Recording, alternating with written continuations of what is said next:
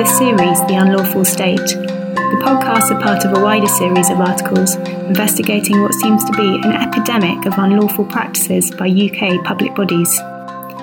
In the podcast, we interview some of the most pioneering NGOs and we learn from them about how they are using the law to fight back. I'm Charlotte Thrippland, editor of openJustice, part of Open Democracy. I will be your host for this series along with my colleague and journalist, Oscar Rickett. Hello, my name's Oscar Rickett. I'm a journalist. I'm speaking today to Kari Gerstheimer, who is the Director of Information and Advice at Mencap, the National Learning Disability Charity. The purpose of our project here is to talk about an increase in unlawful decision-making over the last 10 years at both the central and local government level. In its last budget report, the Association of Directors of Adult Social Services said that by the next year, by 2020, only 5% of local authorities were fully confident they will be meeting their legal duties to provide care.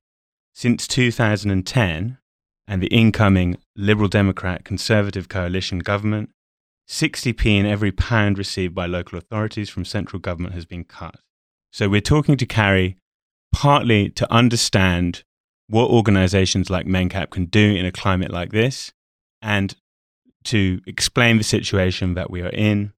And I would like to start by asking Kari to explain, just for context, what a learning disability is. Firstly, a learning disability is a lifelong disability. It's an intellectual disability, and it can lead to challenges with everyday living and learning. And what kind of care is then required for someone with a learning disability, perhaps in comparison to someone with a physical disability? Somebody with a learning disability may need prompting support in order to manage finances, or navigation support in order to get to the supermarket. They may need support with managing relationships safely, and just with every different aspect of life, perhaps prompting support to get dressed. So the individual may be able to physically get dressed, but may need some support or some reminding of how to do that, and perhaps to look presentable. Right, and so for context, for the article that's connected to this podcast, I visited a man called Shiraz Khan, who's 41 years old, and he is currently has a bed and breakfast in Unlawful in the far west of London.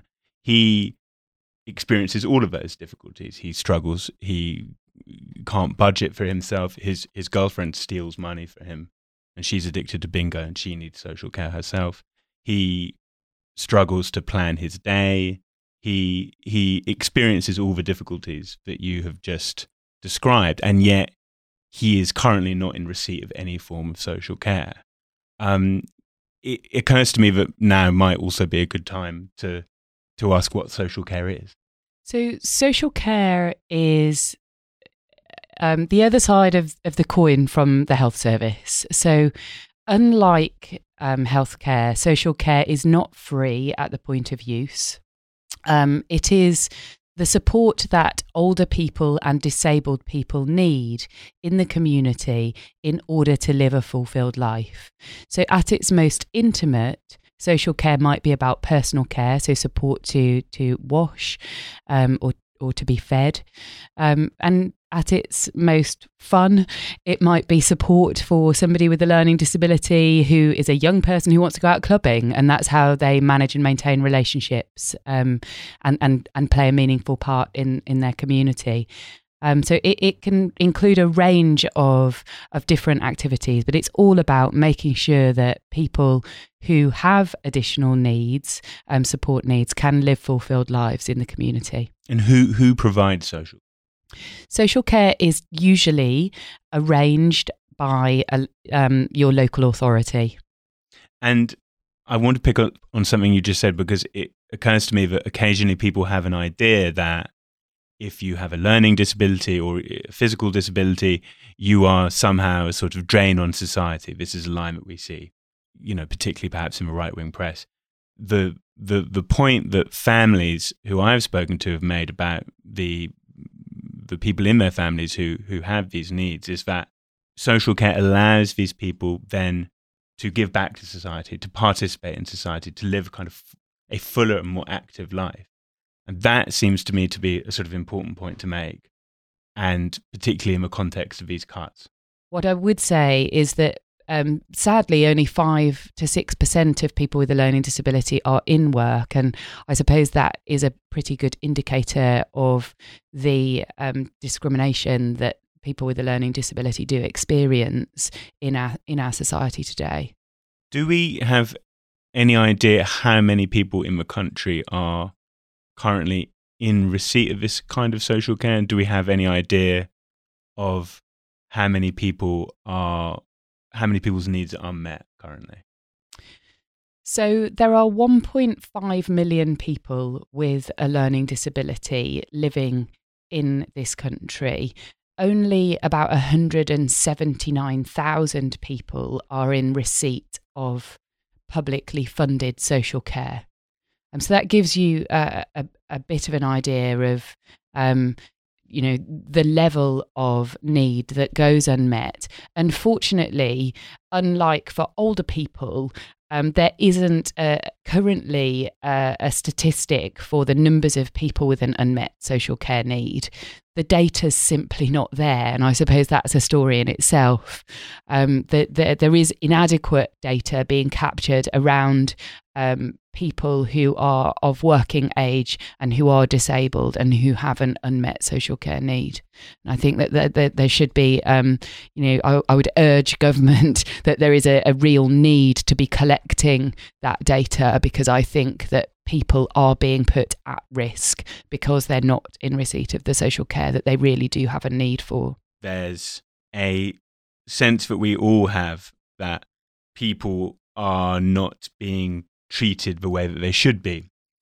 But there's maybe not always a sense that they're actually being treated unlawfully. That what is happening is against the law or can be described as unlawful.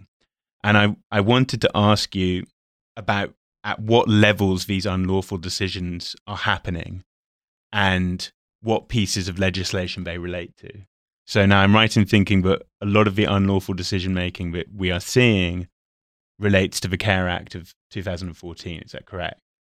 Yes, that's right. And I would say also the Mental Capacity Act. The father of a 20-year-old boy in receipt of social care in Dorset told me that this is a good piece of legislation, but he had high hopes for it, particularly because when it was brought in, David Cameron was a prime minister whose own son had sadly died, who was disabled himself. But then what he experiences day to day is something that is just a million miles away from what the Care Act aspires to be. I think that's right. I think the Care Act was a well thought through piece of legislation. It was the result of collaboration across the third sector, the commercial sector, public bodies, and it's a visionary piece of legislation in many ways. Unfortunately, the money's not there, and so local authorities who are struggling to manage their finances are acting unlawfully in order to manage their budgets. So we at Mencap have a helpline. We take about 12,000 calls a year, and about 35% of our calls relate to community care. And we frequently see that people are having their right to social care denied. Or that the requirements and the legal duties that are set out in the Care Act are not being followed. My legal team has a really staggering 98 full or partial success rate with our legal cases. My colleagues are excellent lawyers, but I think that that's really indicative of the scale of the unlawful decision making that we're seeing. Can you talk about the ways in which these unlawful decisions manifest themselves, and perhaps begin by talking about assessment? Sure. So there are essentially 4 stages to securing social care. So the gateway to social care, if you like, is the assessment stage. And the Care Act sets out certain requirements around what that assessment should look like. It should be carried out by somebody who is suitably qualified to assess you, for example. And we see, sadly, because, again, of cuts, a lot of the specialists who were previously employed by local authorities are no longer there, and assessments are too often being carried out by people who are not suitably qualified to assess people with a learning disability or indeed other types of needs. We're also seeing too often assessments being carried out without advocates present, and it's not uncommon for somebody with a learning disability to be suggestible. And so if that assessment isn't carried out by a specialist with an advocate present, then, you know, if the person who's being assessed really doesn't understand the impact of the answers that they're giving, or indeed the question that they're being asked, then there's a great risk that that assessment won't be carried out properly. This then, I imagine, manifests itself at the stage of creating a plan for someone who may be in need of social care. Could you, am I correct in thinking that? And could you explain a little bit about what that might mean? Sure. So what happens if you go to your local authority and ask for social care? The first thing that happens is you have an assessment. The second thing that happens is the local authority will carry out an eligibility assessment, and that's the way that the local authority will ration social care, because they can't afford to provide care to everybody. The next thing is they'll do a charging assessment to determine how much you will have to pay towards the cost of your care, and then finally they will arrange a care and support plan to meet your eligible needs. Now, what we see again is that care planning process is, sometimes carried out by somebody who's not suitably qualified. Sometimes that's carried out without an advocate present. Sometimes what we see is that actually that care and support plan is just not appropriate to meet needs. Sometimes there'll be delay, and delay is a really effective way of a local authority managing their budgets. We too often see families being told that a placement is too expensive. But actually, if there's no alternative on the table, then there is a duty for the local authority to pay for that too expensive placement. In speaking to families, they have told me, firstly, that social workers have admitted, verbally, not in writing, that it's a question of cost. And they have also told me that they feel as though they are, they spend years in these holding patterns. They get moved, this delay that you're speaking about is very sort of true and profound, and it leaves people feeling really helpless. Yeah, and if I give you an example, we worked with a family a few years ago who they were an elderly couple. The dad was recovering from cancer, and the mum was on long-term sick from work. And their daughter, who was in her late 20s, had very complex needs and some behaviour that challenges. And the family informed the local authority that they weren't coping. And given that they were ageing, they really felt like their daughter needed a long-term plan and that she needed to move out of the family home. 3 years later, that family were still struggling with really violent behaviour, and actually it took quite a serious safeguarding incident where a carer was harmed outside the family home, and at that point that case came to us. Now within 6 weeks we were able to resolve that case, and we had the daughter placed in a suitable placement, but that sort of gives you an idea of the challenges that families are facing. I would like to talk about how Mencap, how you are trying to deal with this situation. Sure. So I've been at Mencap for about 3 years now. Before that, I set up a legal team at another charity, a deafblind charity called Sense. I had been aware for many years that people with additional needs, with social care needs, were really struggling to enforce their rights.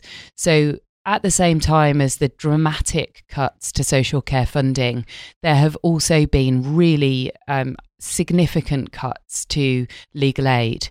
So since 2010, there has been an 84% cut to legal help matter starts. And I just want to spend a little bit of time to explain why that is so important in the area of community care.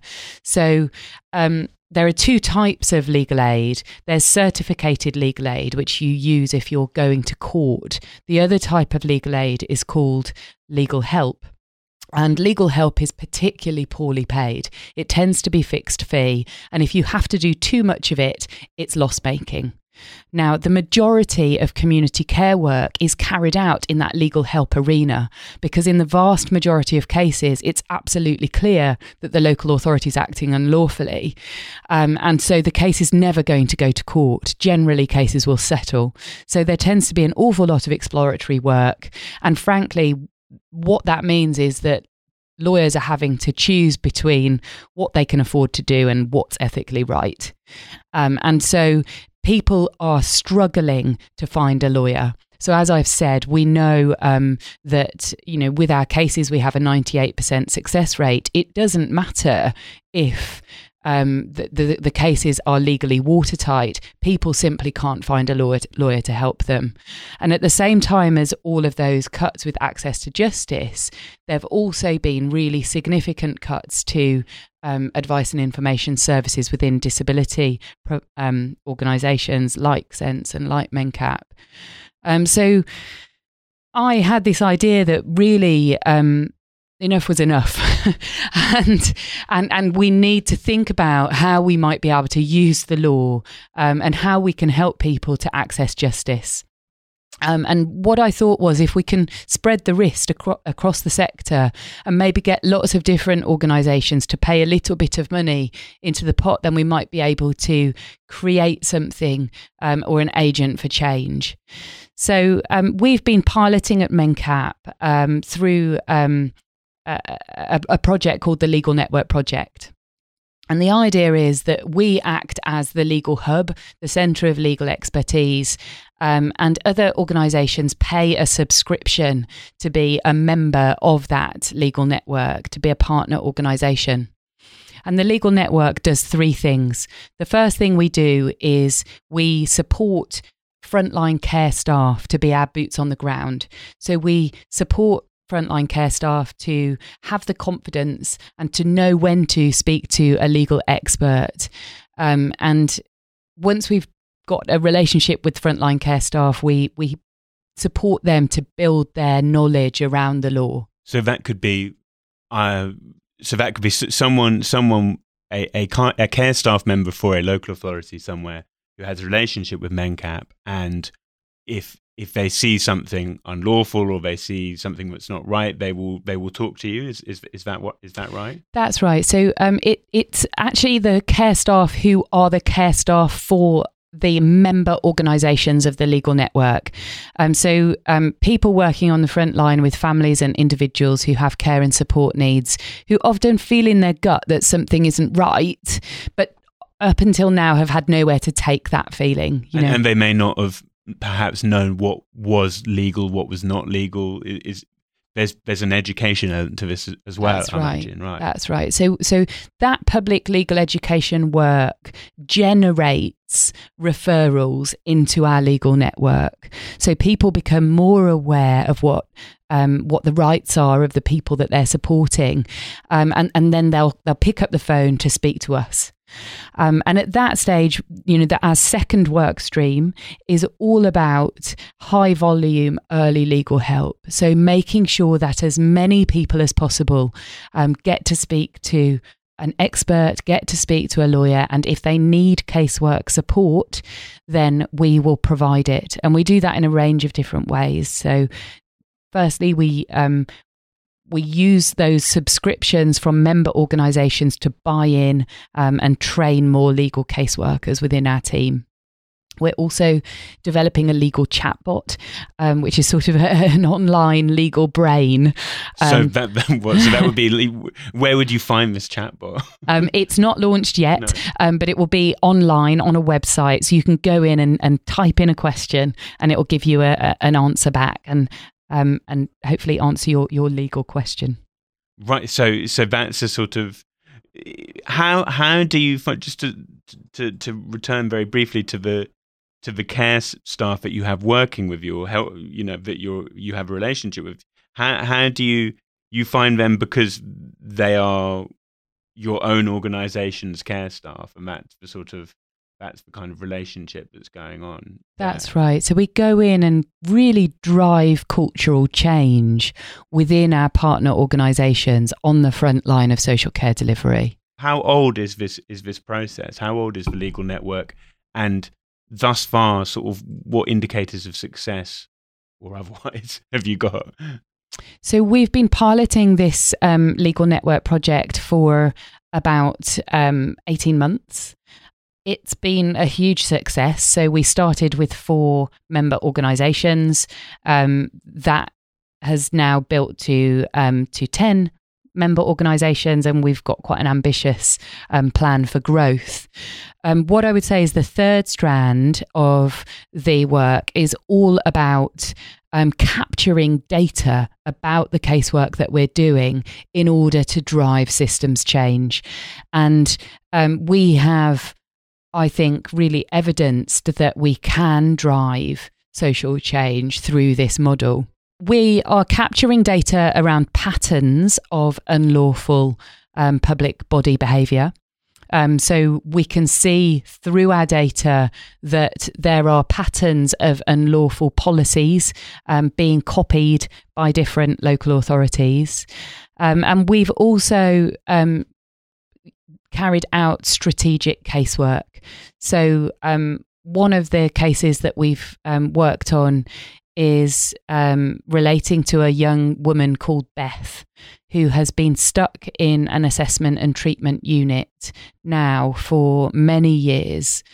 There are over 2,000 adults and over 200 children stuck in these assessment and treatment units. And the UN and the Joint Committee of Human Rights in this country has recognised that this is one of the largest human rights abuses of our time. Now, this is a strategic priority for Mencap. We believe that most people should never be in these units. And if they are in the units, they should only be there for a very short time. The average stay is 5 years. So these are really deeply shocking cases.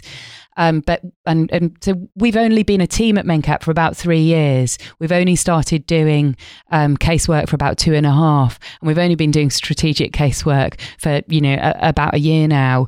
But this is a case that really has been a driver for policy change and has allowed us, through combining our public policy work with our comms work and our casework, to really achieve some significant changes. So there has been a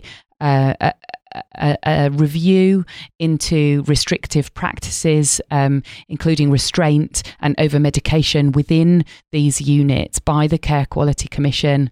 The Joint Committee on Human Rights has carried out a review into these units, and we have had lots of access with the Secretary of State and with officials at the Department of Health that we really can directly link to that case. Are you getting anything useful from them? As in what's coming back from the Department of Health? So we are seeing policy change as a result of the casework and the strategic case work that we're carrying out. And I think that the pressure that's being put on government because of the really significant level of comms activity that we have carried out linked to the casework that we're doing, I think that that's keeping the pressure up on decision makers. And you talked about policy patterns and policies being kind of repeated across various different authorities. Can you give me any examples of that? Sure. So we, looking at our data, could see that there was an unlawful policy in the south of England in a local authority.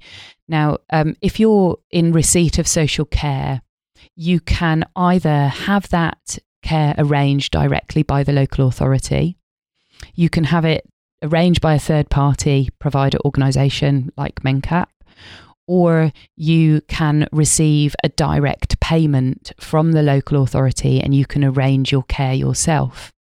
Now, there was a really specific policy within this local authority which said that you can't have a direct payment for somebody with a learning disability unless you have a deputyship arrangement. That policy was unlawful.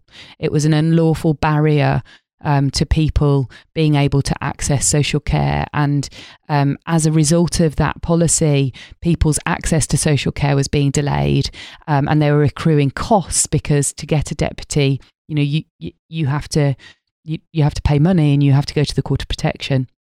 So we worked to overcome that policy and had to eventually issue a letter before action threatening the local authority with legal proceedings, and eventually they did back down. Now, we've since monitored our data and looked for evidence of this unlawful policy popping up elsewhere, and it has. So for me, the data side of things is really critical.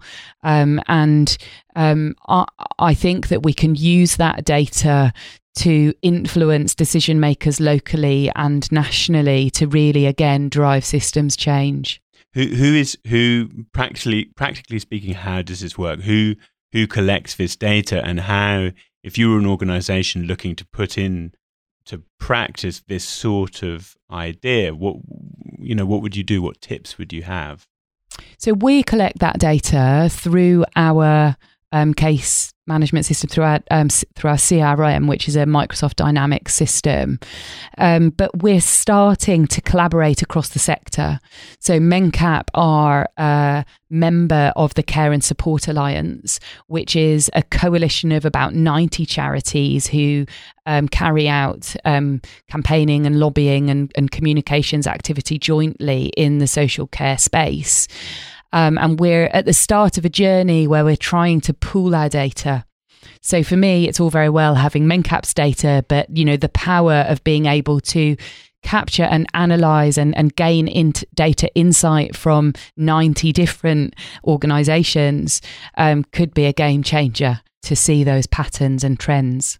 And if I can just return to the early legal help that you give people in order to challenge these unlawful decisions. I'm wanting to just sort of break down for those organisations who would be looking to sort of deploy these kind of tactics, what they might be able to do. So the referrals to our legal team come in through two different routes. We obviously have a helpline. So, we receive 12,000 calls a year and we triage those calls.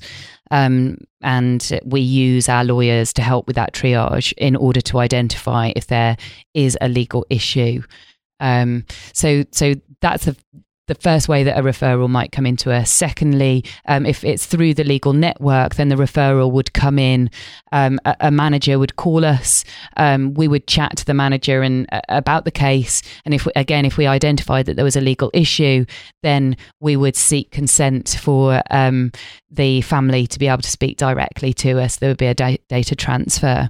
So the lawyers in our team identify the legal issues. We look at our data, so we collect quite detailed data about the cases that we're working on in order to determine whether there might be a strategic issue that we can then work on. So to give you a different example, we know at the moment from our data and from our casework that there are lots of local authorities who are introducing new charging policies. Now, those charging policies relate to how much a person needs to pay towards their social care. And those policies are not always lawful. And sometimes they're not always being implemented in a way that is lawful. So for us, we then have identified a strategic issue, and we have different ways then of trying to address that in a strategic way. So we work with about 5 city law firms who provide us with volunteers who work with us pro bono, and that enables us to really scale up our casework activity. So we have over 100 lawyers working for us through those pro bono clinics. And what we've just done is we've just set up a charging clinic. So we're going to take on a lot of cases around charging issues. We're going to really get to grips with and understand what the specific issues are. And that then will give us the knowledge, hopefully, to be able to identify whether we can do strategic litigation to challenge some of these unlawful decisions.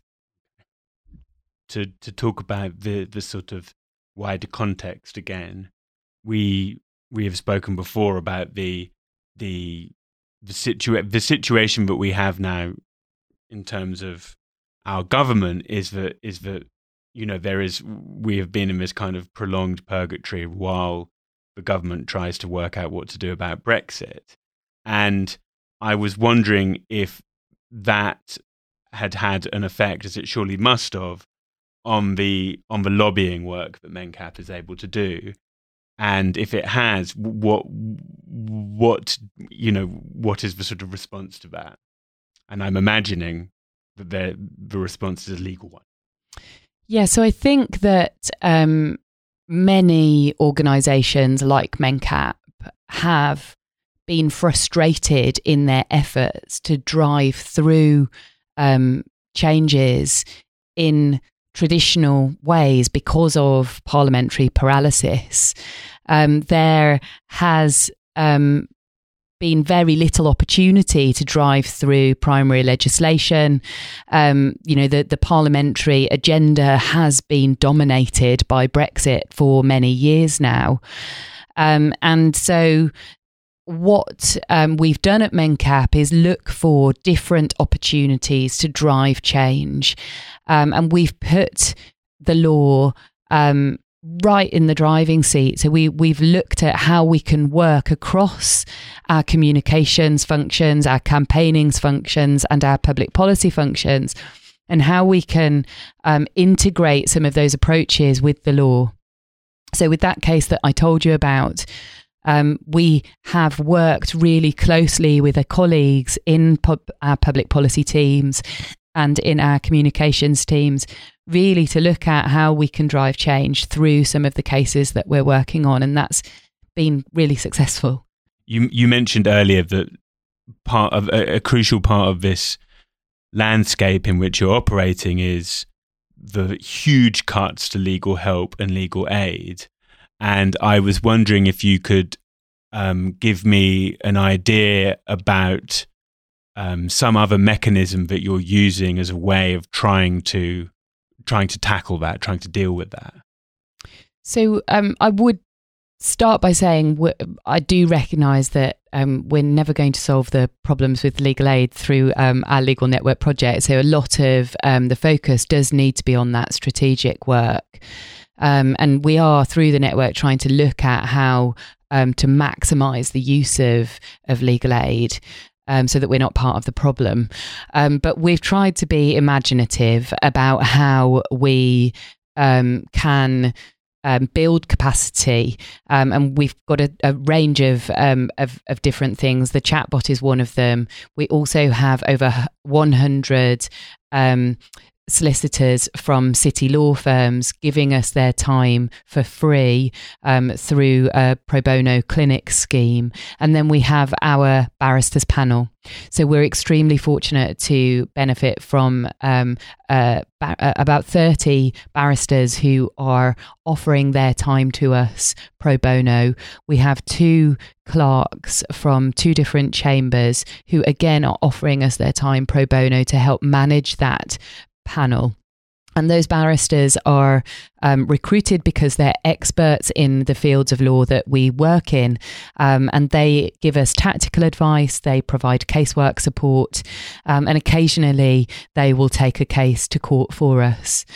So the case that I mentioned about Bethany and Jeremy, they took that case to court, and we had a fantastic success with that case, and the family were actually denied legal aid in that case. So it was fantastic that we were able to take that case to court with our panel. To conclude, we have a difficult situation. It's a bad situation in terms of the cuts in terms of social care not being given to people who are entitled to it, in terms of unlawful decision making. But you sound to me more hopeful than I feel, and certainly perhaps than I might feel if I was in your shoes. Though God knows I wouldn't have the capacity to be in those shoes. So I sort of was going to ask you how to sort of conclude this conversation. How hopeful do you feel?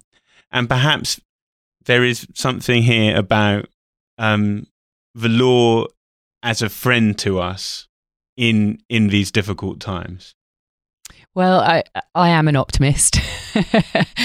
There's no getting away from that. But I also have seen firsthand how the law can be used to protect some of the most vulnerable in society. My message to people listening to this podcast would be, don't be afraid of the law. Lawyers can be your friends, and we can help people's rights to be protected.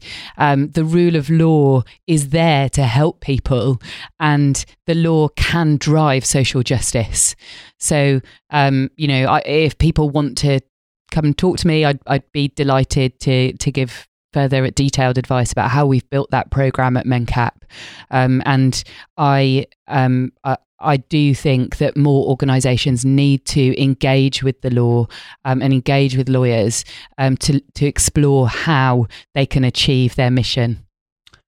Kari, thank you very much.